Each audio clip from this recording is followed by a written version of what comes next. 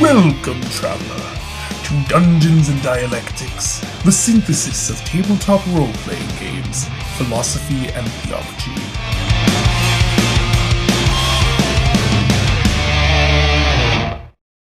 Joey. Hey, Matt. Joey, I have a question for you. Oh, well, go ahead and shoot. Joey, have you ever traveled backwards in time? What? Yeah, like time travel. Like, I was at Disneyland the other day, and there's this bit where you get on a train, and you're in the Grand Canyon, Matt. and then you go back in time. Matt, what the fuck are you talking about? This isn't... You're supposed to ask me about ending a campaign. Well, all my notes are about time travel. What do you mean they're about time travel? That's weak sauce time travel. All you see is, like, dinosaurs. It's pretty cool. I mean, See, the thing is, we waited like 18 hours to get on the train because there were all these people. So after that long of a wait, it felt pretty cool to see dinosaurs. But, Matt, no. Okay, wait. You're to start over and ask me about ending campaigns because we just wrapped up a pretty intense campaign. It was like 6 years, right? I don't know. 6 years in the making. It was like 17 years in the making, and it really ended with a whimper. Just like my experience at the Grand Canyon. Just like my experience at Disneyland with the time travel. Yes, it all comes together full circle. Yep, there it is. Boom. Ended with a whimper. It ended with a whimper, and also Well, Korean barbecue, because we went out for Korean barbecue after, which was pretty. This is just a side note on the Korean barbecue. We got to the Korean barbecue place, and the first thing I said was, "Oh, I've actually been here before. It's really good." And I kept mentioning, "Oh, this on the menu is really good. Oh, their spicy pork is really good. This is great, da da da." And everybody's like, "What the fuck are you talking about, Joe? Why are you like acting like you're some Korean barbecue expert?" And like no one believed that I had been there before. It was so strange. It was a little weird, like, oh man, what do you mean you haven't been to... What do you mean you've been to Korean barbecue before? I was like, I've been to this restaurant before, and they're like, "You have? Why would you come here?" Because I like fucking Korean barbecue. I don't know. Yeah, I could tell you liked it, because you ate a lot more than the rest of us, you fat piece of shit. I know. Well, I burn a lot of calories because I run, as we've discussed. Oh, that's true. Yeah. We were discussing how much fitter you are than I am because I walked like 10 miles. I walked like 15 miles, 25 miles, and my feet. Okay, audience. The first time he said this, he said he walked like 5 miles yesterday, and it's got to be more than 5. I have no idea how many miles I walked, but let me just say this. You feel like shit. No, see, I like my actual physical body. I feel fine. Your spirit, but my feet don't feel fine. No, my spirit feels fine too. Are your feet not part of your physical body now? Like, what does that mean? No, I don't think so. Oh, no, okay. They're more like danglers. You know what I mean? It's like I don't really identify with them. They're just there. Auxiliary. They're auxiliary. They're auxiliary danglers. Nice. So maybe I'm going to throw this question back to you, Matt. Tell me about the ending of your campaign. Well, so here's what happened. There we were at the end of the world. Or actually, it was a year before the end of the world because... No, okay, Matt, okay, I'm going to stop you right there because you're butchering the story. Tell me... Okay, I have questions. No, I'm not! Oh, you didn't even let me get to it. Okay, do the thing. There we are. Let me get this thing off the ground. All right. Go ahead and start it now. So there we were at the end of the world because... It turned out that Garrix the Destroyer, the great dragon who's going to destroy the world and remake it, was let loose by the players somehow. I don't know, I wasn't paying attention. And he was free. And we had a year to figure out how to stop him. And it was like a year where we basically just role-played what we did for that year, right? You, like, announced it. You didn't actually role-play it out. Well, yeah, I guess we just said that we did certain things, right? Yeah. But I role-played it, because I'm that good. Yeah, Matt really commits. I really committed. And, of course, nobody was able to do anything of substance. Because they all suck. Yes. Except Mike, who is solved all the problems or something. Is it because they suck or because they were restrained by some artifice of the Dungeon Master? I would argue that it can be both. And it was both. Okay. because they were restrained in such a way that they couldn't, I think, actually solve any issues. But also nobody tried to solve any issues. Why don't you actually like explain what tell us what happened. When?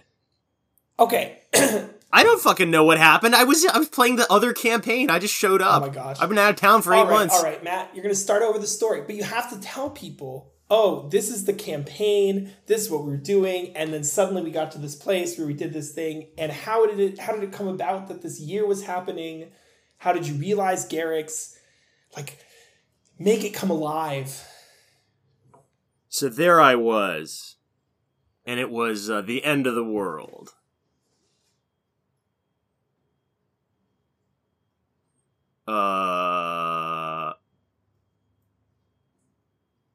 That's it. That's all I got. So, audience, this is what actually happened. We are, after years of playing, we have referenced the quote-unquote the casino campaign that has nothing to do with the casino at this point. And as you all may recall, there's this group adventuring in the Prime Material plane, and they're going around like collecting rings for some big game all of a sudden. That was the past like 2 or 3 years. And then the rest of us are off in Pandemonium going to see some like demon that Vincenzo, the worst character ever after Old Ben, needs to find. And we finally found this demon, and we got this, I don't even remember what we got. It was we got these like 4 components to a ritual. We got a sphere. A sphere? We got an orb. Where did we get the components to the ritual? That trickster gave it to us. Which trickster? The trickster god. What was his name? Like Olidamara? No. It was some doofus. What was his name? Like, it started with a C. Trickster god. D&D. I don't know. Was he like for real, or did they make him up? It was Cyric. It was Cyric, yeah. Yeah. So Cyric gave us this like weird thing for a ritual. These like 4 components, like scrolls that we had to read. And then we got this orb from the demon that Vincenzo had a pact with, Kamala. No relation. None at all. No relation. Interesting though that we use this pseudonym to refer, or we use this name that actually appears in real life in the fantasy game. Fascinating.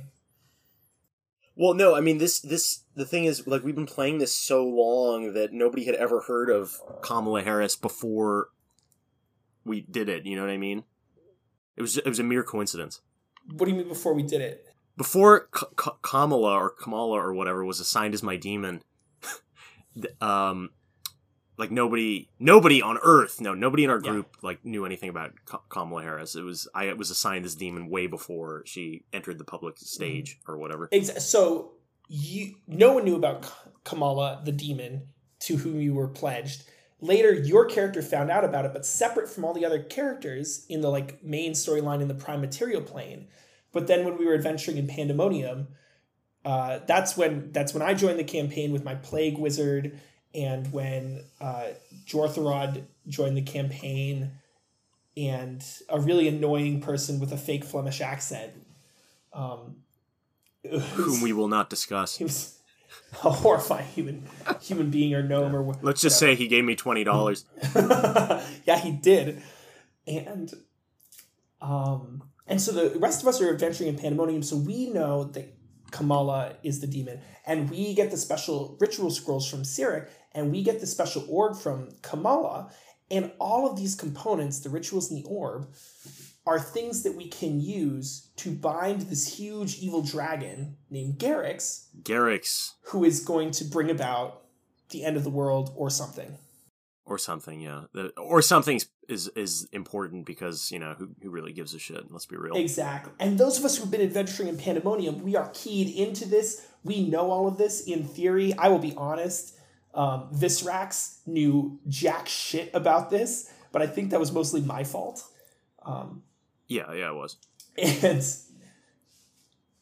And when we played we were all told it was going to be the final session. It was when I was back visiting home in the United States. And so I was able to be there in person, but I was a surprise.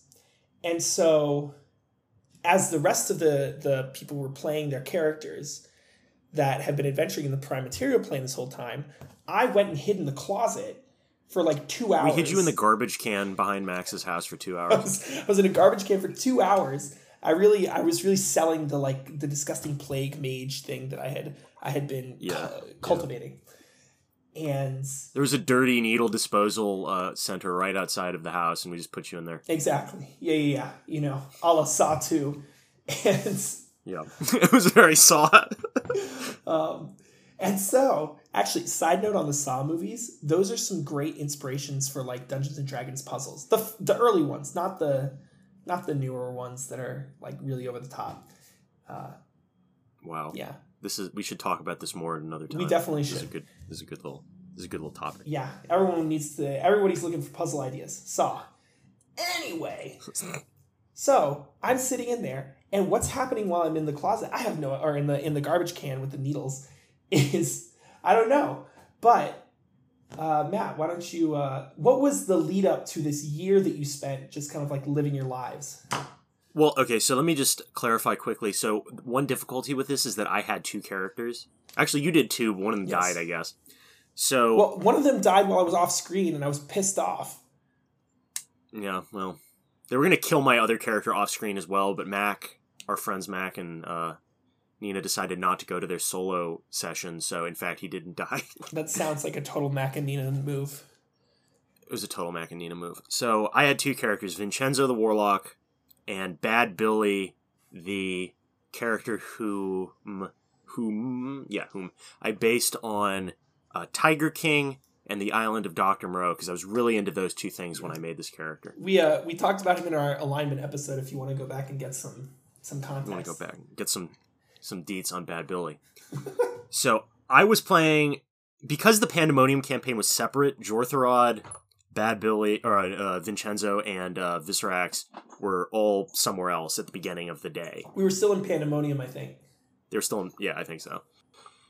So I, for the first like couple hours, because this lasted all day, was playing as Bad Billy. And I had some little, some good like little episodes, some good little things I did. Like, for example, Griselda the Witch, we were falling in a void, okay? And Griselda the Witch was flying her broom, and she's like, oh, I'm not falling because I'm flying my broom. And then I, using my superior grappling skills, drop-kicked her, lassoed her, and threw her off her broom and stole her broom and was flying around on her broom. That's an aside, but I really enjoyed doing that. Yes. Okay. So we basically had the party through... So I hadn't actually been there for like the last 8 months of in-person play of the main like group of people, because we were doing our Pandemonium thing because all of us were out of town. So what was Bad Billy Bootstraps doing during that time? Well, I guess I had showed up for like Christmas and had played like one game as Bad Billy. What was he doing all that time when I wasn't there? Yeah. He was doing what any background character does, and just he was just there, sitting there, doing nothing. Damn.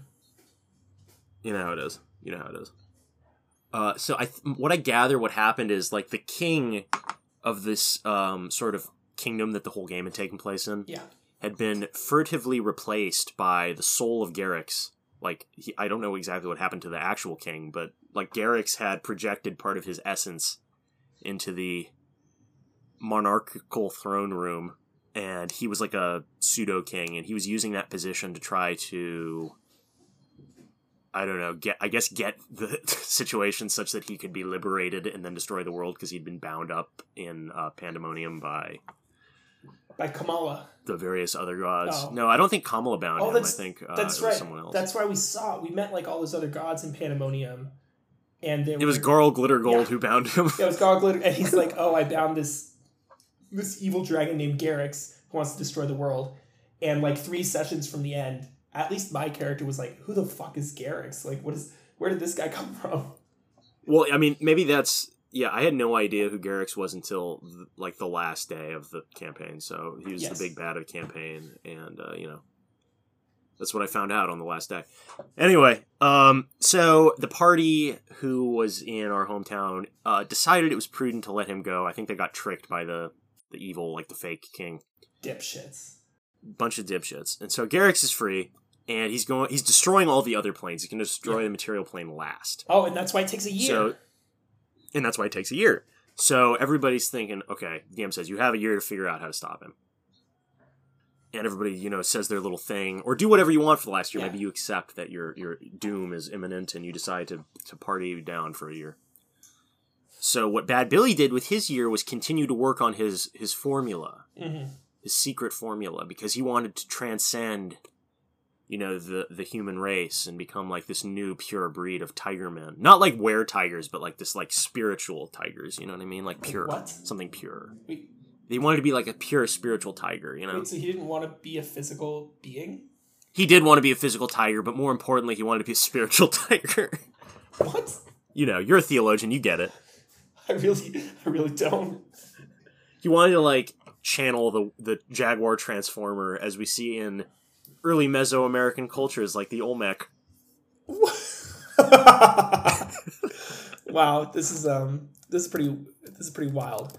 This does actually, though. It's complicated stuff. It reminds me. There's like a word, and it's dumb, and I hate it. But it's poiesis. What is this? It's like epipoiesis or something. It's like what the fuck? I know. Epipoiesis. This is some Greek bullshit. It is some Greek bullshit, but it's like used in biology. It's like the tendency for, as living organisms evolve, they tend towards like greater complexity. And I wanted to be very complex. Exactly. I wanted to be a very complex tiger man. I had one professor who was like, this was his thing. He was like, oh, I use this word of epipoiesis to talk about the ways that when we're resurrected, it's a very like biological phenomenon, that it's not like we come back as our normal bodies, we become epipoiesed, and it doesn't make any sense. But that's what you get like you get an even more complicated body. Yeah, which means just like spiritual, but it's like his way of saying, oh, it's a spiritual resurrection, but without having to say it's spiritual, because that's like heresy or whatever. So, like, Bad Billy was a follower of the doctrine of epipoiesis, and he realized that if he were able to perfect his formula that he was working on with his assistant, John, the doctor, he would be able to resurrect himself and all of the world in this sort of epipoietic, complex body that was, like, spiritually... It's, like, fully man and spiritually tiger. Oh, shit. I think it might actually be autopoiesis.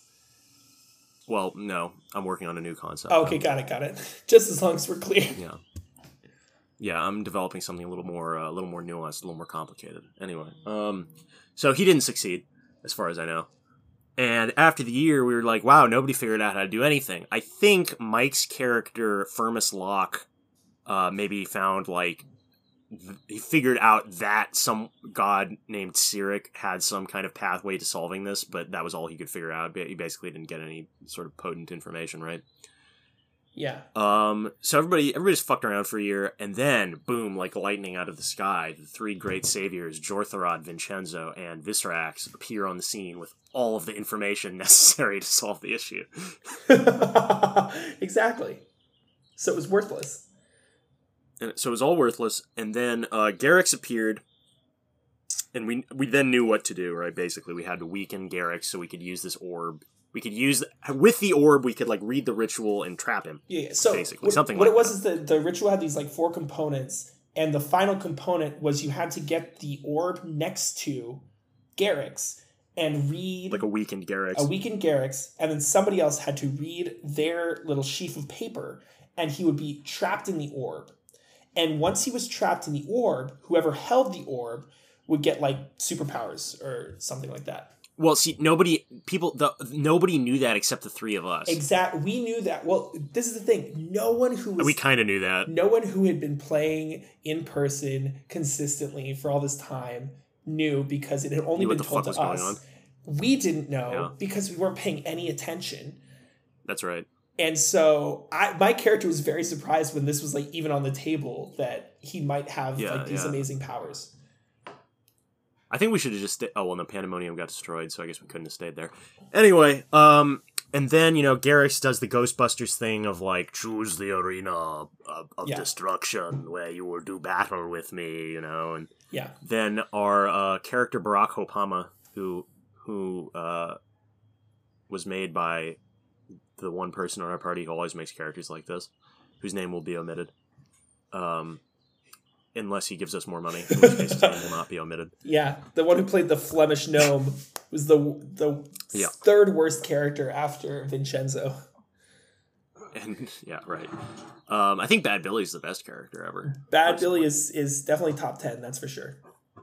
He's a top 10 character. Yeah. Anyway, he's like, with his Bad Obama voice. Well, actually, he wasn't there, but the DM did the Bad Obama voice. Said, I thought of the one place that was, like, my favorite place. The casino. Where everything started.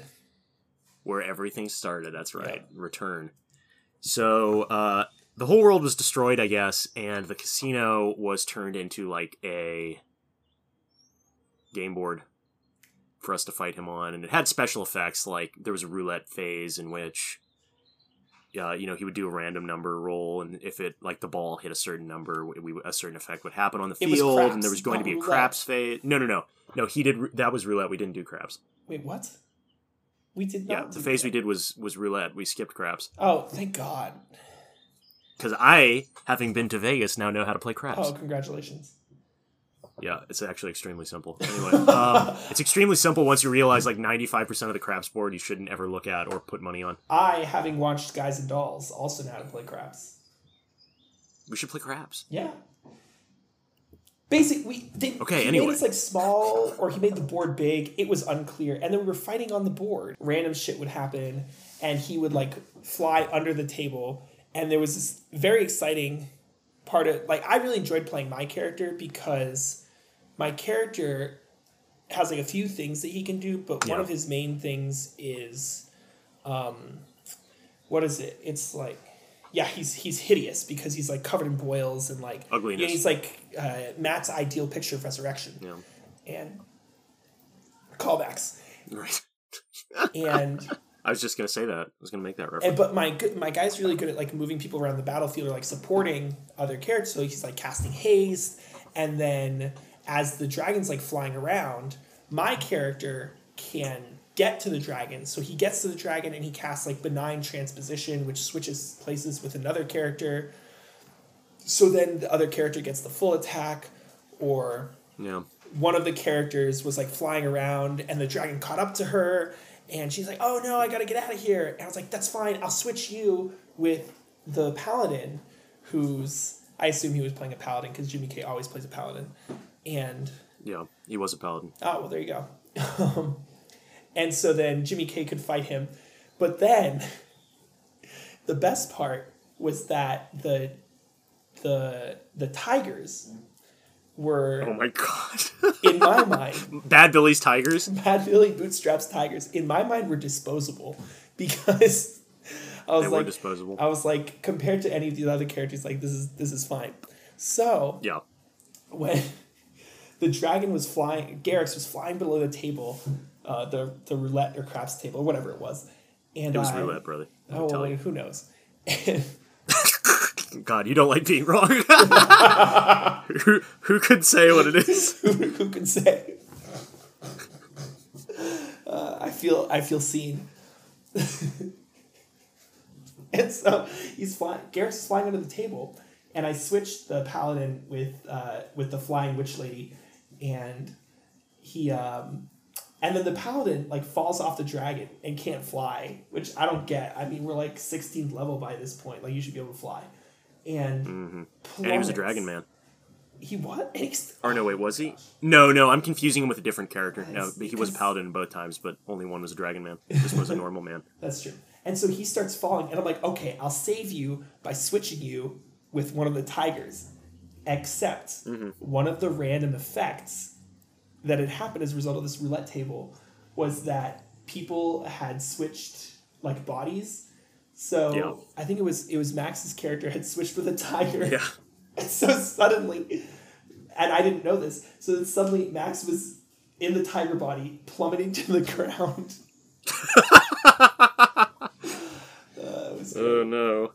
But you know what? You just reminded me of another tiger-based story. Like, all the best things that happened that day were from Tigers. a result of Bad Billy's fuckery with tigers. So, Bad Billy, like the Tiger King, was not a good steward to his tigers. Oh, yes. And his tigers apparently hated him. I had no idea. And so, when the body swaps happened, the souls of the tigers were swapped into regular player character bodies, right? So they had, like, this really high-level shit.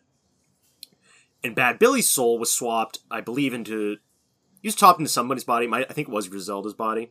Because he was... Well, I don't want to spoil the story. So, it turns out that Griselda, the witch, whose broom Bad Billy had stolen earlier that day and already pissed off her player, her soul was swapped into Bad Billy's body.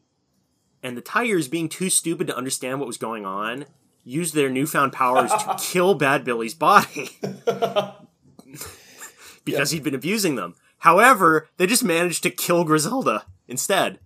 And Bad Billy survived in Griselda's body. So for the rest of the day, Bad Billy was a witch named Griselda. Who died? Basically. Oh, Who no. died. Who survived? So Oh, and then... Bad Billy survived, and Griselda's body survived.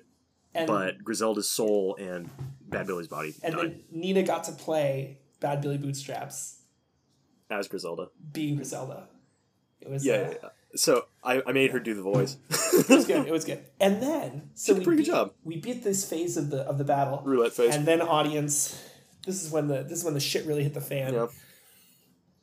We appeared in like a kitchen and we played Overcooked. Yeah, we basically played a mini game where the dragon was kind of in the center of the room, and we couldn't damage him until we could make an omelet in the kitchen. And so we were small and we had to go like make an omelet. Yeah, the kitchen of the restaurant of the casino was named Egg Slut, Yeah. which is so we made eggs. it's a real restaurant. So but I guess Max C, not Max S, really was into eggs with his characters, chicken based and egg based. Well, yeah, and that makes sense. But Yeah. I will be honest. Yeah. It wasn't my favorite part of the battle. No, I think the roulette phase was the most interesting. Were I to decide, I mean, maybe the DM, Dan, was worried it would go on too long because it was already going on a long time, but I would have replaced the kitchen phase with maybe the craps phase or the roulette phase, depending on who's right. Who could say? Well, the thing is, there were like 13 people. Yeah, there's at too the many. table playing this game. It was a lot. It was a lot. And so the turns would take so long, and especially, like, a lot of us, we weren't playing we weren't even playing like once a month. So I certainly felt like every time I picked up my character, I had to sort of like reteach myself how to play. Right. Because it was like... Maybe that's why I'm so bad at D&D. Yeah, I mean, that's a big part of it, and especially because we... up until recently, because apparently everybody hates 3.5 now. Not me, baby. I still love 3.5. It's the best edition. Yeah. Well, Pathfinder's better, but... Yeah. 3.5 and Pathfinder, your characters are a lot more complicated, for better or for worse. I say it's my favorite edition, then I'm spending like the past 2 minutes complaining about it. Yeah, Pathfinder, what a shit show. It's but it's so complicated that you really do have to reteach yourself how to play every time you pick up your character. And especially if you're a dungeon master, you have to teach yourself how to play every single monster. Oof. Or God forbid you play a spellcaster. Holy shit. Oof. So yeah, it took a really, really long time. It took a and really some people long still time. don't know how to play the game. Well, You some of after us 6 years of playing this campaign. Well, it is what it is. Anyway, Yeah. so a highlight of that phase was when Jimmy K decided to break an egg over the grill without remembering that we were making omelets, so he wasted one of our key eggs and made it take twice as long. Oh, yeah, the worst. He just cooked. He made an over easy egg. That should have empowered Garrix, to be honest. Yeah, I mean, Garrix is fueled by Eggs. kitchen mistakes. He's like Gordon Ramsay. Exactly. Your kitchen mistakes only make me stronger. So after that phase, it transitioned into sort of the quote-unquote final phase in which Garrix was weakened, and all we had to do was get the sphere close enough to him and read the scroll or whatever. Unfortunately, at this point, everybody started scrambling. Like, nobody knew what was going on except the three of us. So Jorthrod basically tried to kill you. And he did, I believe, kill you. Well, what it was... This is the thing. Imagine this. 13 people and only 3 people understand the stakes of what is about to happen. Yeah. That is, whoever is holding the orb when we trap Garrix gets the superpowers to, like, remake the world in their image. And so my character has the orb, and I dash over, I slide under, or I think I used one of my weird, like, teleporting abilities. Oh, yeah. I used my abrupt jaunt, and I appeared right below Garrix, and I shouted out to Jorthrod, who had the scroll. I was like, Jorthrod, cast the ritual. Let's defeat Garrix. And Jorthrod looks at me with my pus-filled, like, body, and he's like, fuck this. I know that the world that you are going to make, if you can remake the world in your image, is going to be pus-filled and gross and yucky and diseased. And I want to remake it my own way. So he stands there and he says, no. And I'm like, no, come on, really? You got to do this. And he stands there and he's like, no. I'm going to attack you. Wait a second. I'll just let Garrix kill you so Garrix wastes his turn. And so Garrix incinerated me. Oh my god. Like, I'm a fucking caster.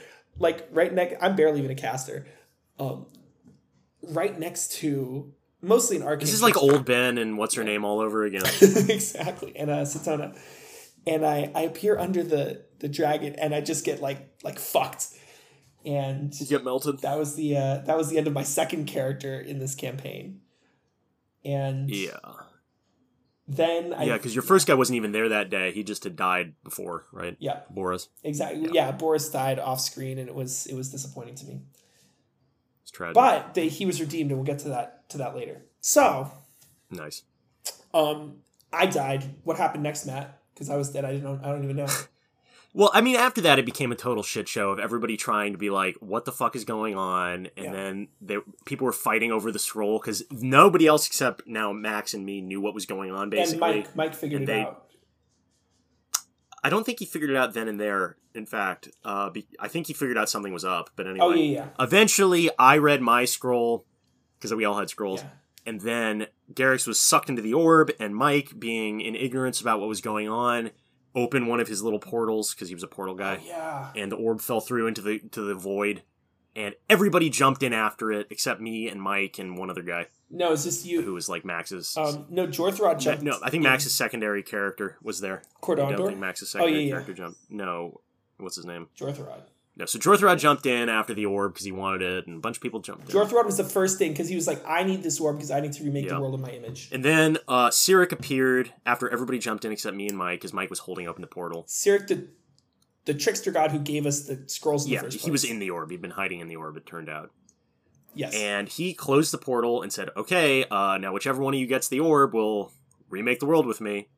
And Mike and I were going to stand off and apparently... See, okay, one aside is Mike's investment in these games is very different from mine. So his characters... I don't want to say they're min-maxed or anything, but they are min-maxed. So he just threw one of his power spells at me just before I could do anything and insta-gibbed me, basically. Yeah. And so then Mike... Well, this is the thing, Matt. This is the thing, audience. Matt was complaining about this. He's like, I only lost because you're Optima, blah, blah, blah. Yeah, but Matt, you play these, characters that are terrible, and you delight in it. I know that. I wasn't upset. Oh, I was mildly upset. Yeah. Because it could have... Okay, so let me put it this way. Mike plays characters that are really good. That's his investment. I'm not invested in the mechanical dimension so much, at least with this game in particular, especially because there were so many people. The mechanics came up so rarely that I didn't really think about it ever. You know what I mean? Like you were saying at the table. So I was more interested in the narrative dimension, so that's what I focused on. Yes. I do care about mechanics, I think, but the investment has to be really mechanical for me, and usually when I'm playing D&D, I'm more concerned about story. Anyway, I was mildly upset, not because Mike won, because he did, but because now I personally didn't enjoy the world he made that much, but that's subjective. Yeah. So that's subjective. So Mike won. Got the orb. Got the Mike orb. won. And his world was, it was like a world of like very strict order. And Yeah. So Michael said, well, I mean, let me put it, this is the way he pitched it. It was very funny. He's like, you know what? I don't want any of these gods anymore. I want a world that's free. And Drothar's like, oh, that's what I was going to do. And they said, but I am going to make like really strict, hyper-moralistic laws. Yeah. Yep. So at first it sounded like he was going a little bit like libertarian, but then it turned out he was going like full fascist. So Michael made a fascist world where everybody had to be a nice boy or something. Fascist like utopia. a good boy. He made a fascist utopia for good boys only. Yeah. And then each one of our characters, he like bestowed upon them like a thing that we were in charge of. Yeah. Everybody was revived who had died, basically. Yeah. And except Visrax. They were all like, no, I think he did revive. No, he revived Boris, and he revived Boris's wife, because that was like my arc was that I was, I wanted to be back with my wife, but my wife was a ghost who would follow me around. Yeah. And I remember Vincenzo was always negging her. Yeah. Vincenzo was an asshole. Anyway, so Vincenzo's ending was he'd been revived and he was sent back to his like native land to uncover what had become of his family, because his whole family, apparently, according to Dan, had died, which was not my original character design, but it doesn't matter. So his whole family had died, so he went back home and he found his brother, whom he had never gotten along with, and they ran an orphanage together like Nacho Libre. That's so cute. So cute. And also character development, because longtime listeners will remember that Vincenzo is in fact the character of Matt's that pushed the orphans off the roof of the building. Yeah, I never wanted to, though. Those were the orphans I had to take care of. It was like a poetic justice or something. Exactly. Yeah, you redeemed yourself.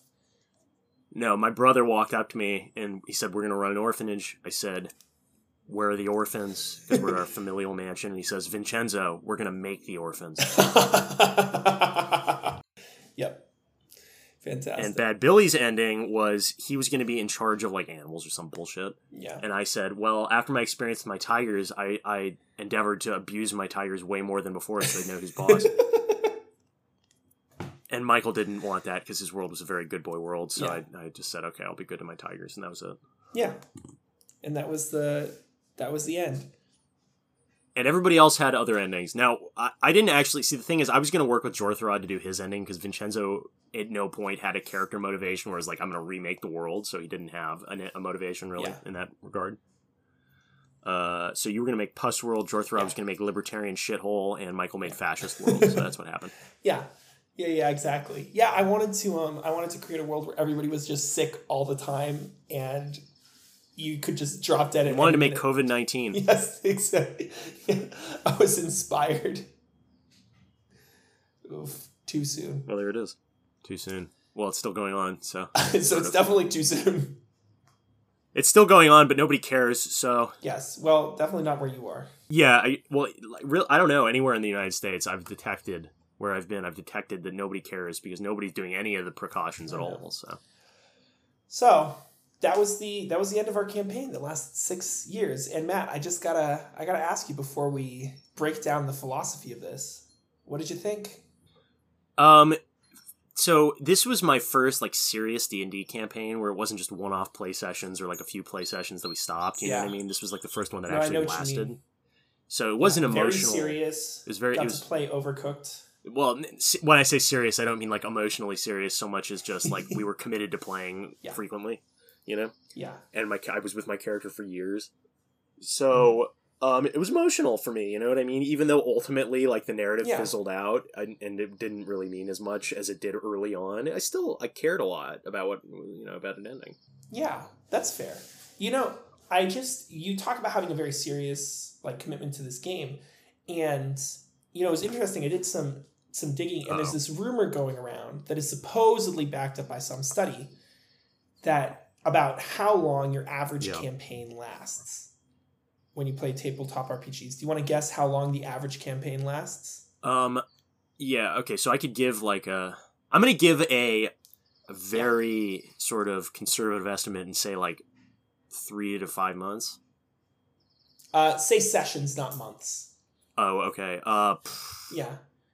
Well, I could just say, like, yeah, maybe like 5 to 6, somewhere like 5 to 10 sessions.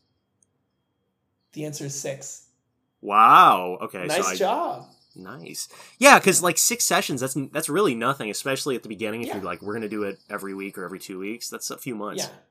Yeah, exactly. Like that's maybe 3 months, like you said, if you play like twice a month. Now, do keep in mind that a lot of this is also people just play one shots. Yeah. So that brings down the average a lot. But you also have groups that play for like 6 years, like us. Or my professional campaign has been running for, I think we're on our 3rd year right now. Yeah. And so you have these 2 very extreme versions where people play once very casually. A lot of people who've like never played before, they just do it once, like to hang out with friends, like as an activity, like you would go to an escape room. Right.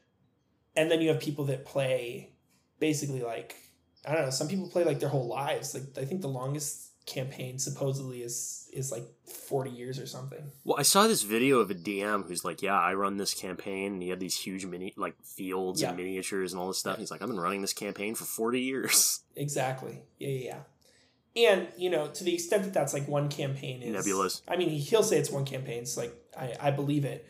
But like, for example, in my campaign that in the professional campaign we're running, it takes place in the same world as we used to play in college. And it has been affected by the things that happened when we were playing in college. And so every year in college, we had a new campaign. And at the end of the campaign, there would be some ending, something big would happen, and it would end. But then next year, when we picked it up, starting like 50, 60, 100, 200 years in the future, the events of the previous campaign had an impact on the rest of the world. And so it's the same world, and the characters that mattered then had an impact. But I call it a different campaign because it's a new story with new characters. And it's new. Yeah, I would be inclined to call it a new campaign as well, although that's kind of a nebulous question. Was Daniels in the same setting as yours? I don't think so. It was not, but it was inspired. In some ways was inspired by. And so there are like a couple things that tie over. And this sort of ties into the episode that we just did in May about the multiverse, that there are certain elements of those campaigns of those campaign worlds that are similar or the same. And my main character, Boris Binderwagen, or whatever his name was, he was based on, or he was supposed to be the same character as an NPC that is really present in the other games that I've run in my world. Boris Bloodshackle, the necromancer who makes and sells undead. Oh, very interesting. So that was the arc that I had envisioned for this character, this was when he was going to discover this thing about himself. But because of the direction that like the story went and the rest of the world went, and that he died, and the decisions Michael took when he remade the world, that like my arc changed. And so this version of Boris is different from my version of Boris in my campaign. But they are versions of the same person. Exactly. Yep. So what I'm kind of wondering is like, when are you gonna add Vincenzo Suarez's orphanage to your world? Oh, the answer to that question is never. I hate Vincenzo.